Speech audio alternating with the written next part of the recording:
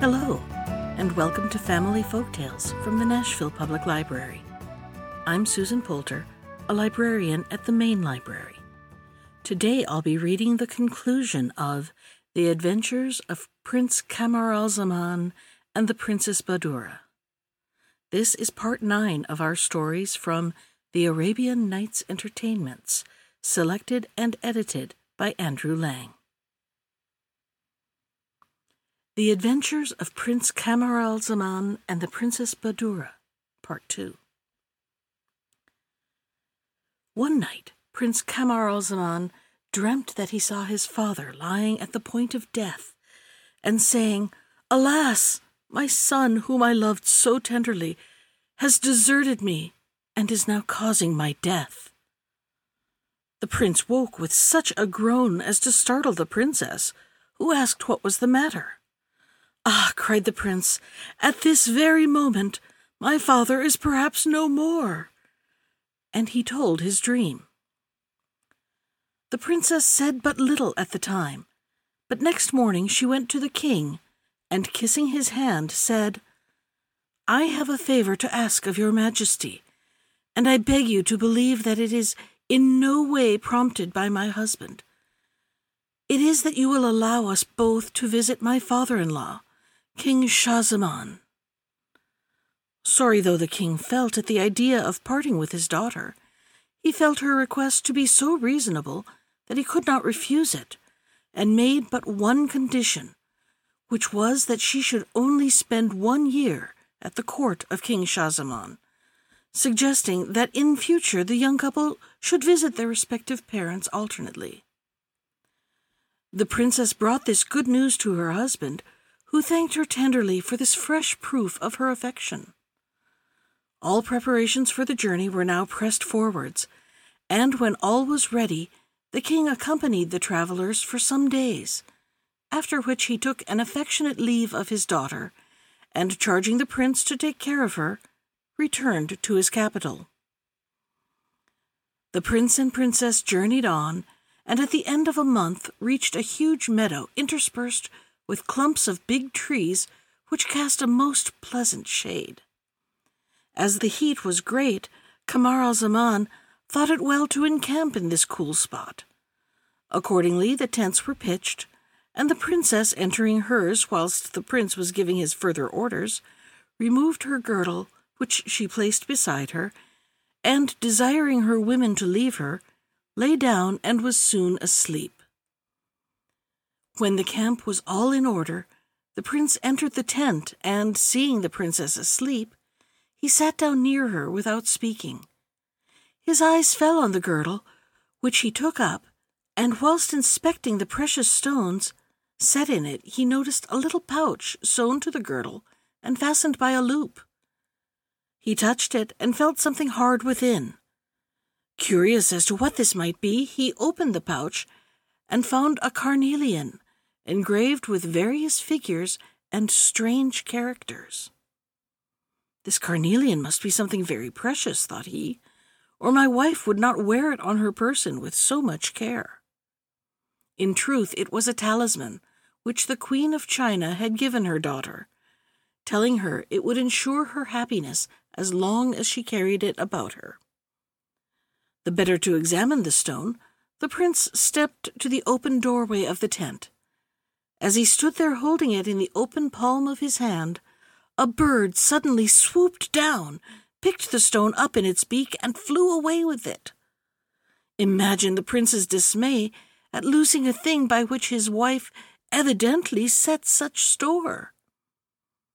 The bird, having secured its prey, flew off some yards and alighted on the ground, holding the talisman in its beak. Prince Camaralzaman advanced, hoping the bird would drop it, but as soon as he approached, the thief fluttered on a little further still. He continued his pursuit, till the bird suddenly swallowed the stone and took a longer flight than before. The prince then hoped to kill it with a stone, but the more hotly he pursued, the further flew the bird. In this fashion he was led on by hill and dale through the entire day, and when night came, The tiresome creature roosted on the top of a very high tree where it could rest in safety.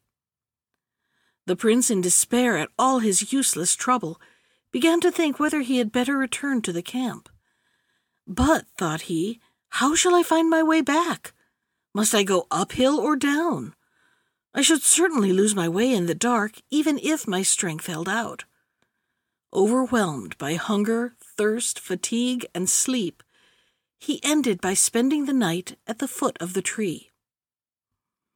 Next morning Kamar al-Zaman woke up before the bird left its perch, and no sooner did it take flight than he followed it again with as little success as the previous day, only stopping to eat some herbs and fruit he found by the way.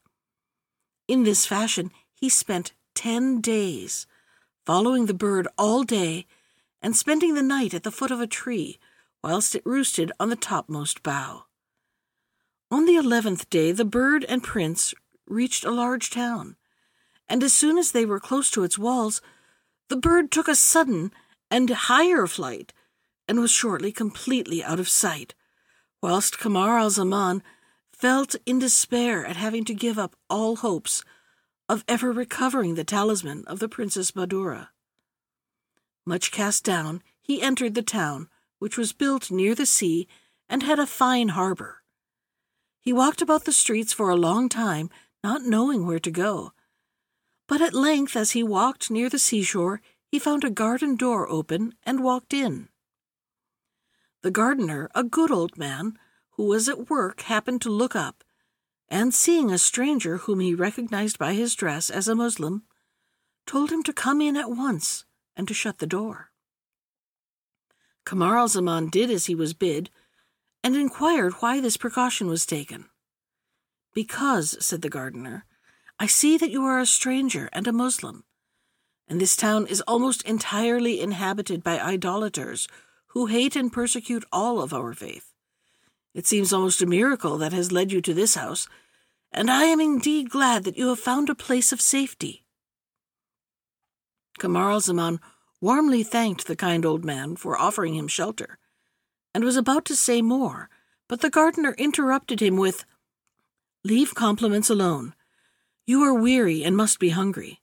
Come in, eat, and rest."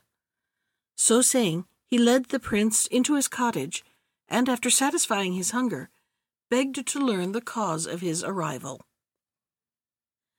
Kamar al-Zaman told him all without disguise, and ended by inquiring the shortest way to his father's capital. "For," added he, "if I tried to rejoin the princess, how should I find her after 11 days' separation? Perhaps, indeed, she may be no longer alive."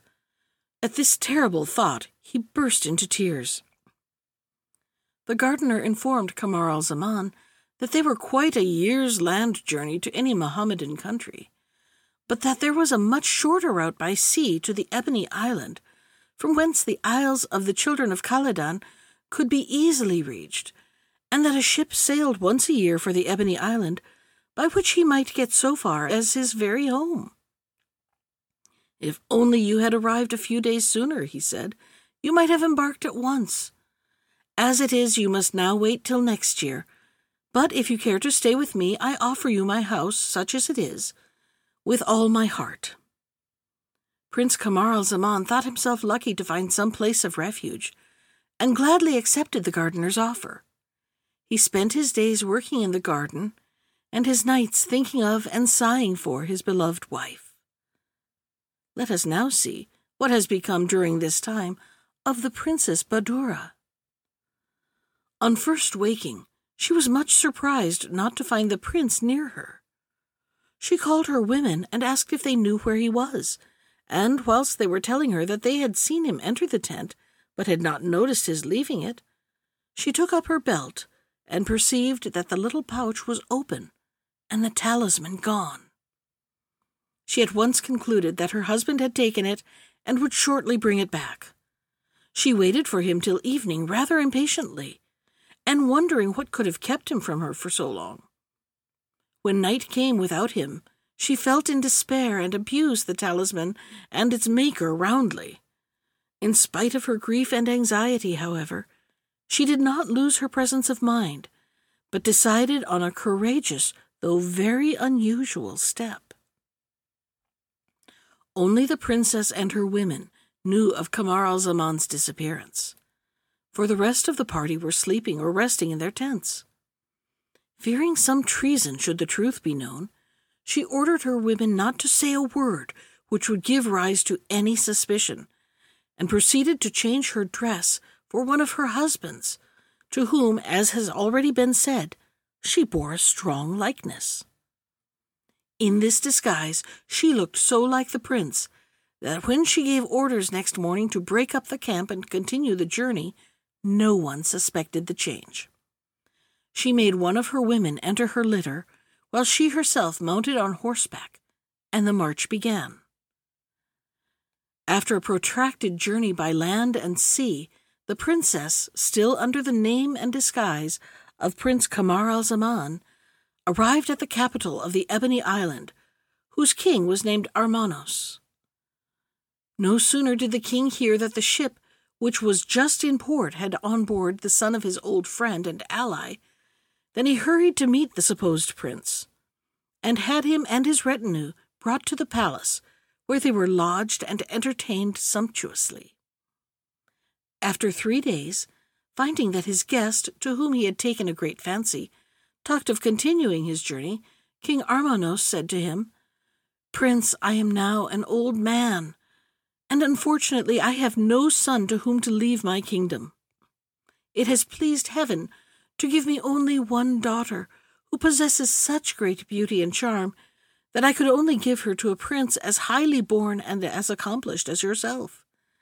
Instead, therefore, of returning to your own country, take my daughter and my crown and stay with us.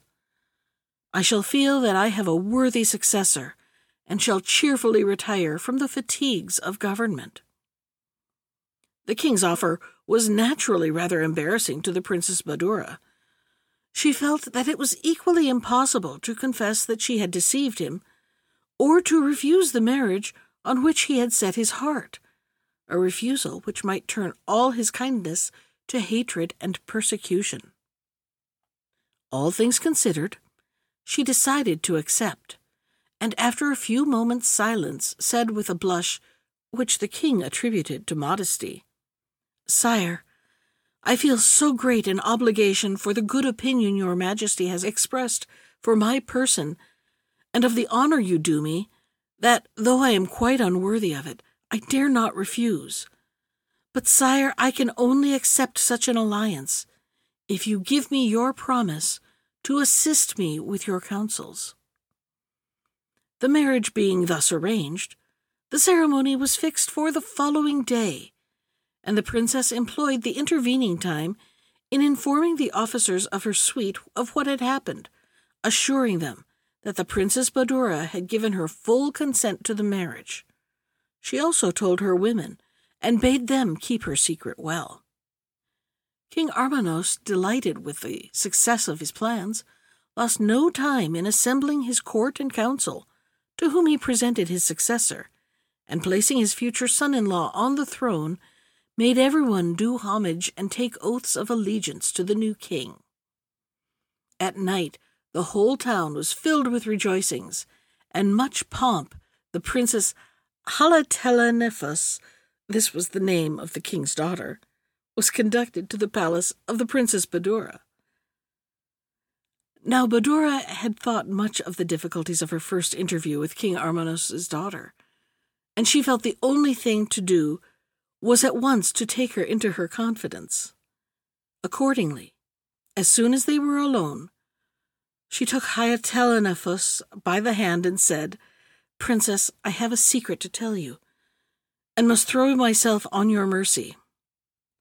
I am not Prince Kamar al-Zaman, but a princess like yourself and his wife, and I beg you to listen to my story. Then I am sure you will forgive my imposture in consideration of my sufferings."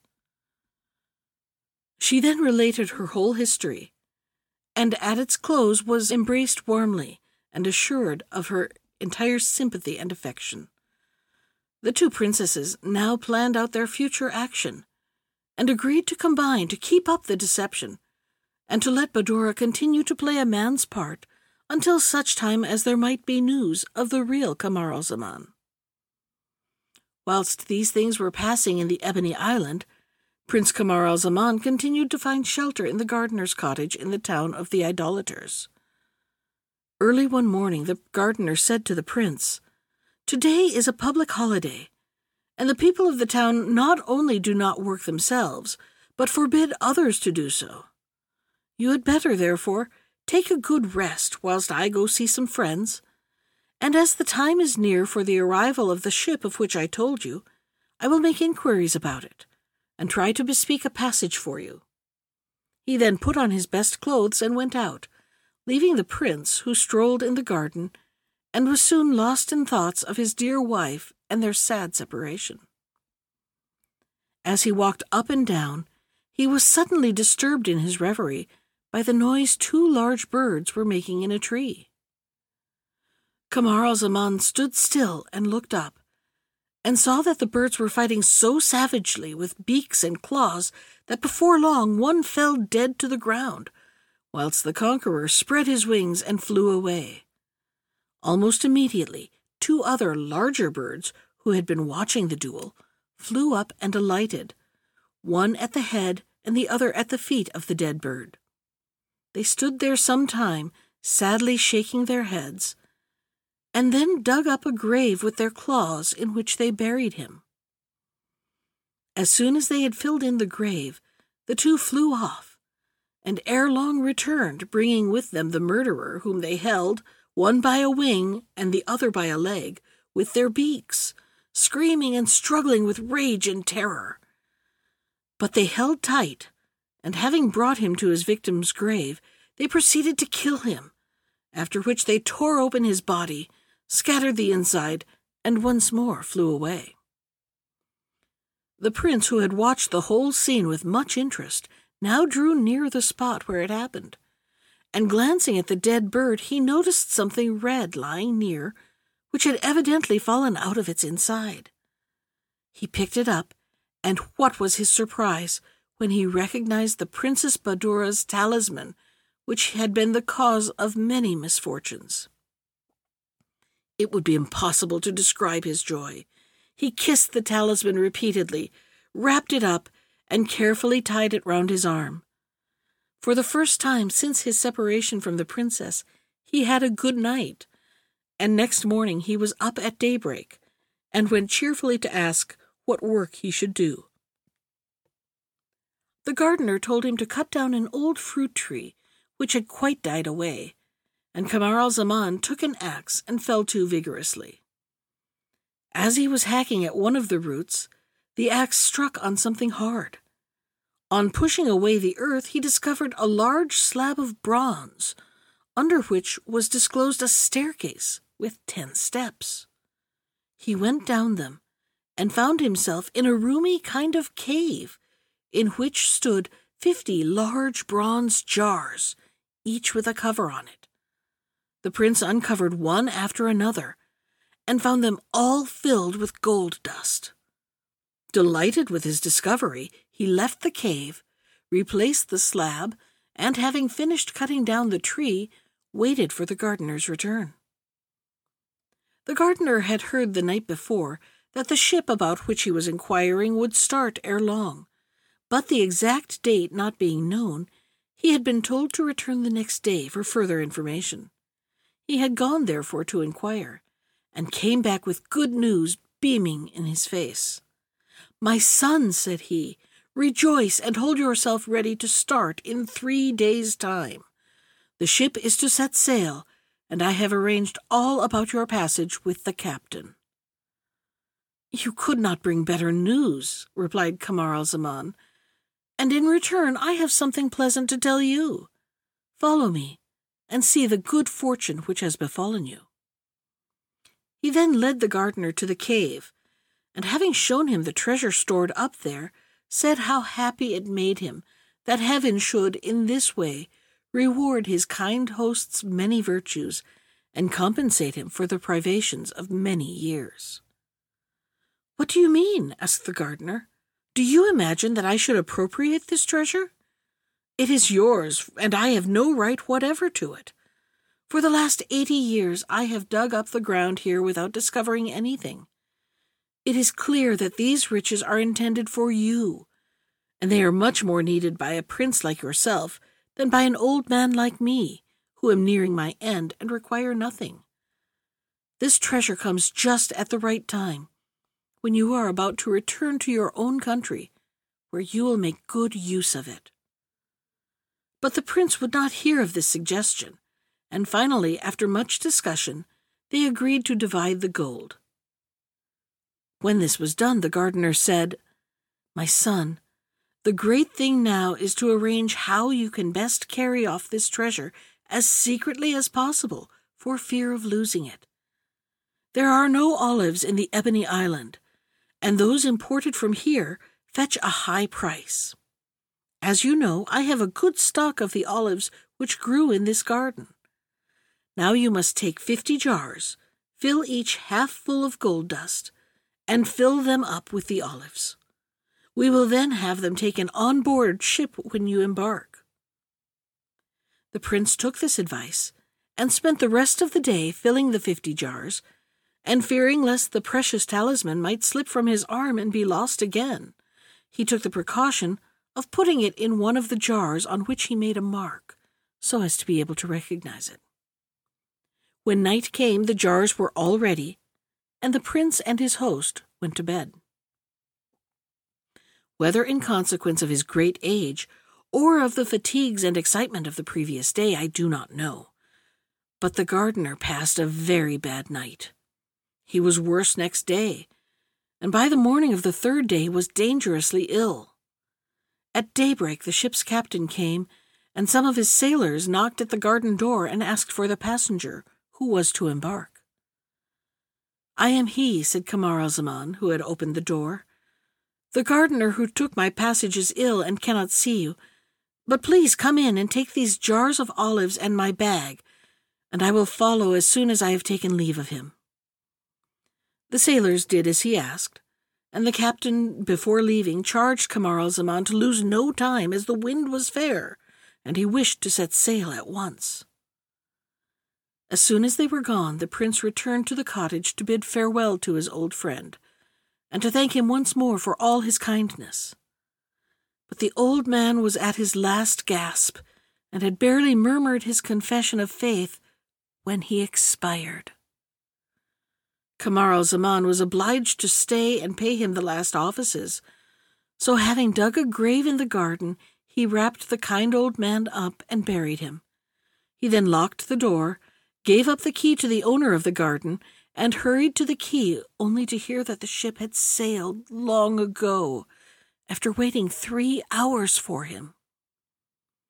It may well be believed that the prince felt in despair at this fresh misfortune, which obliged him to spend another year in a strange and distasteful country. Moreover, he had once more lost the Princess Badoura's talisman, which he feared he might never see again. There was nothing left for him but to hire the garden, as the old man had done, and to live on in the cottage. As he could not well cultivate the garden by himself, he engaged a lad to help him, and to secure the rest of the treasure, he put the remaining gold dust into 50 more jars, filling them up with olives so as to have them ready for transport. Whilst the prince was settling down to this second year of toil and privation, the ship made a rapid voyage and arrived safely at the Ebony Island. At the palace of the new king, or rather of the Princess Badoura, overlooked the harbor, she saw the ship entering it, and was asked what vessel it was coming in so gaily decked with flags, and was told that it was a ship from the island of the idolaters, which yearly brought rich merchandise. The princess, ever on the lookout for any chance of news of her beloved husband, went down to the harbor, attended by some officers of the court, and arrived just as the captain was landing. She sent for him and asked many questions as to his country, voyage, what passengers he had, and what his vessel was laden with. The captain answered all her questions, and said that his passengers consisted entirely of traders who brought rich stuffs from various countries, fine muslins, precious stones, musk, amber, spices, drugs, olives, and many other things. As soon as he mentioned olives, the princess, who was very partial to them, exclaimed, "I will take all you have on board. Have them unloaded, and we will make our bargain at once, and tell the other merchants to let me see all their best wares before showing them to other people." "Sire," replied the captain, "I have on board 50 very large pots of olives. They belong to a merchant who was left behind, as in spite of waiting for him, he delayed so long that I was obliged to set sail without him." "Never mind," said the princess, "unload them all the same, and we will arrange the price." The captain accordingly sent his boat off to the ship, and it soon returned laden with the 50 pots of olives. The princess asked what they might be worth. "Sire," replied the captain, "the merchant is very poor. Your majesty will not overpay him if you give him 1,000 pieces of silver." "In order to satisfy him, and as he is so poor," said the princess, "I will order 1,000 pieces of gold to be given you, which you will be sure to remit to him." So saying, she gave orders for the payment and returned to the palace, having the jars carried before her. When evening came, the Princess Badoura retired to the inner part of the palace, and going to the apartments of the other princess, she had the 50 jars of olives brought to her.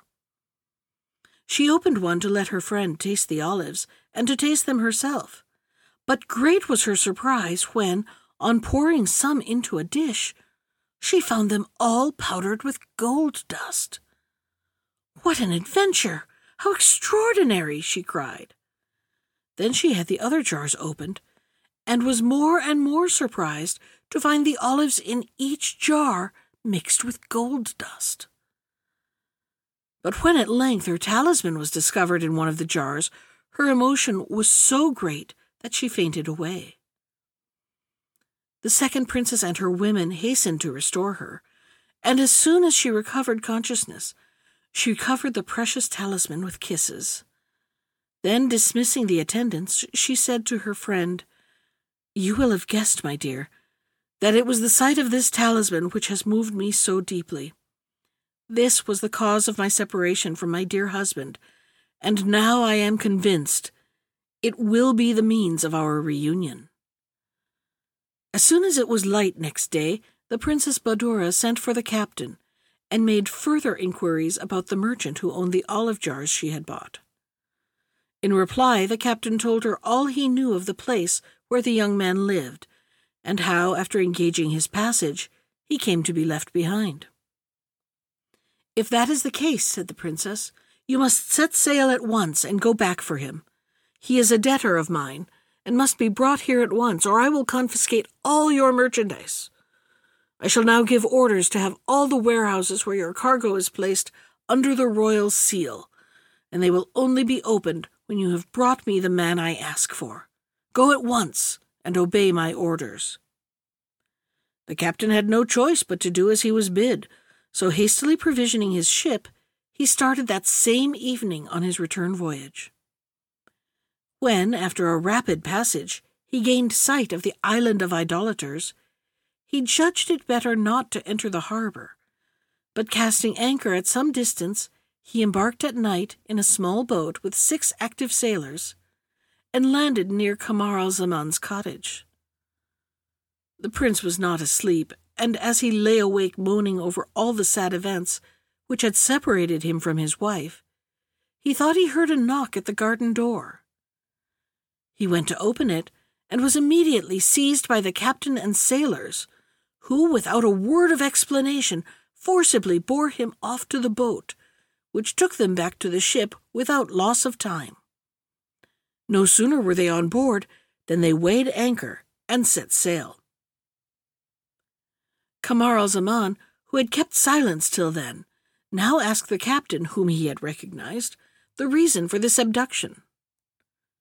"Are you not a debtor of the king of the Ebony Island?" asked the captain. "I? Why, I've never even heard of him before, and never set foot in his kingdom," was the answer. "Well, you must know better than I," said the captain. "You will soon see him now, and meantime be content where you are and have patience." The return voyage was as prosperous as the former one, and though it was night when the ship entered the harbor, the captain lost no time in landing with his passenger, whom he conducted to the palace, where he begged an audience with the king. Directly the Princess Badoura saw the prince, she recognized him in spite of his shabby clothes. She longed to throw herself on his neck, but restrained herself, feeling it was better for them both that she should play her part a little longer. She therefore desired one of her officers to take care of him and to treat him well. Next, she ordered another officer to remove the seals from the warehouse, whilst she presented the captain with a costly diamond, and told him to keep the 1,000 pieces of gold paid for the olives, as she would arrange matters with the merchant himself. She then returned to her private apartments, where she told the second princess all that had happened, as well as her plans for the future, and begged her assistance, which her friend readily promised. Next morning she ordered the prince to be taken to the bath and clothed in a manner suitable to an emir or governor of a province. He was then introduced to the council, where his good looks and grand air drew the attention of all on him.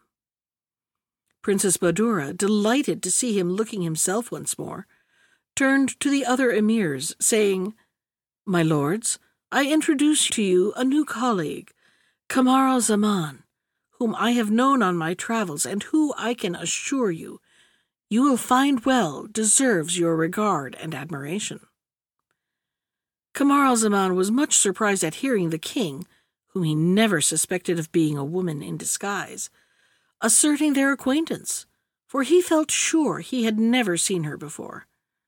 However, he received all the praises bestowed on him with becoming modesty, and prostrating himself, said, "Sire, I cannot find words in which to thank your majesty for the great honor conferred on me. I can but assure you that I will do all in my power to prove myself worthy of it."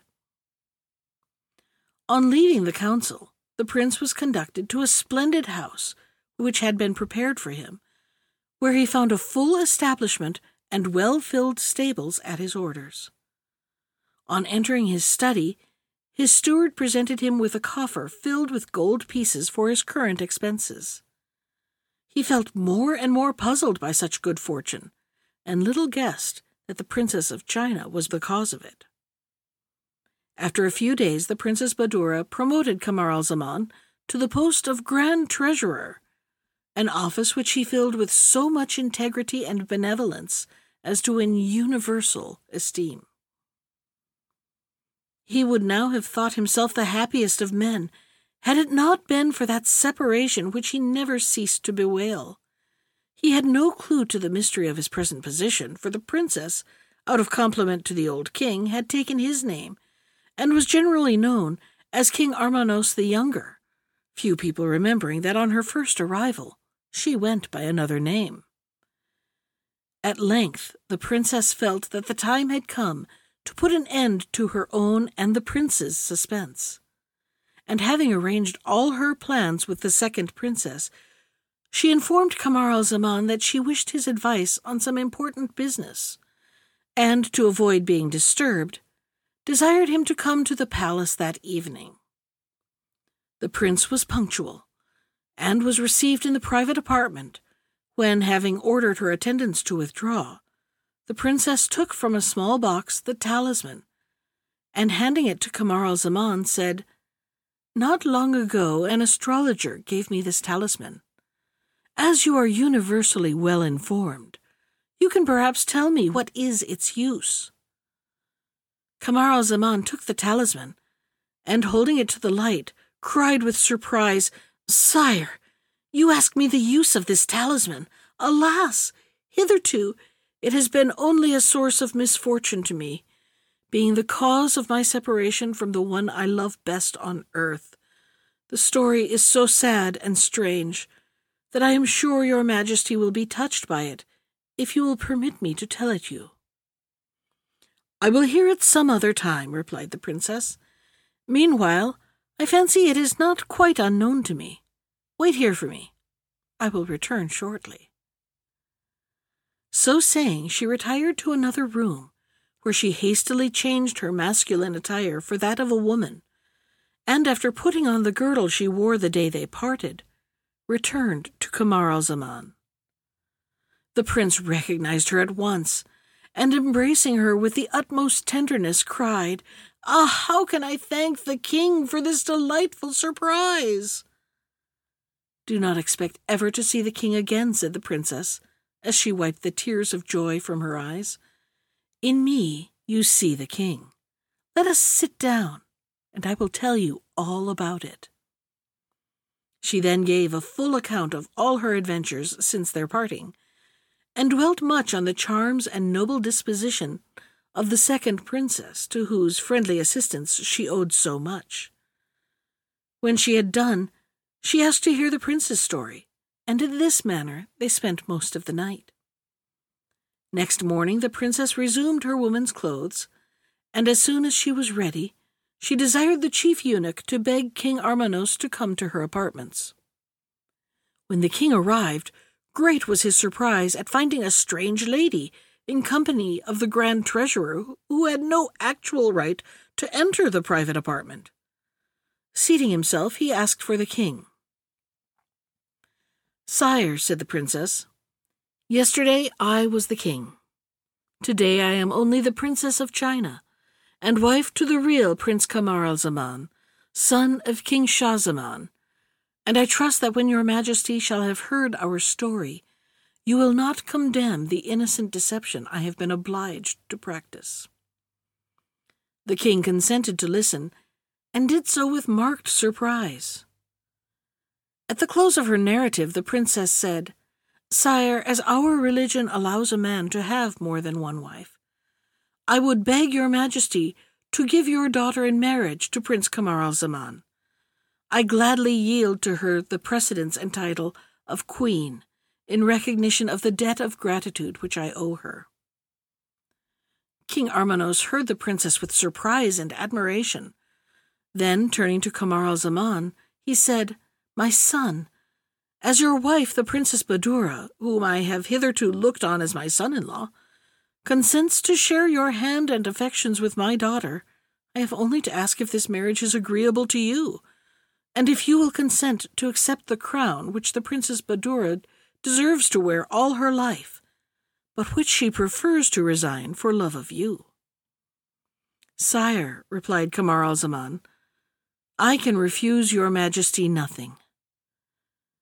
Accordingly, Kamar al-Zaman was duly proclaimed king, and as duly married with all pomp to the second princess, with whose beauty, talents, and affections he had every reason to be pleased. The two queens lived in true sisterly harmony together, and after a time each presented King Kamar al-Zaman with a son, whose births were celebrated throughout the kingdom with the utmost rejoicing. That was the conclusion of The Adventures of Prince Kamar al-Zaman and the Princess Badoura, from the Arabian Nights Entertainments, selected and edited by Andrew Lang. Special thanks to Ginger Sands for our theme music. You can find more of Ginger's music at iTunes or on her website at www.gingersands.com. And if you'd like to comment on today's story, send me an email. I can be reached at susan.poulter, that's Poulter, @nashville.gov. Thanks for listening.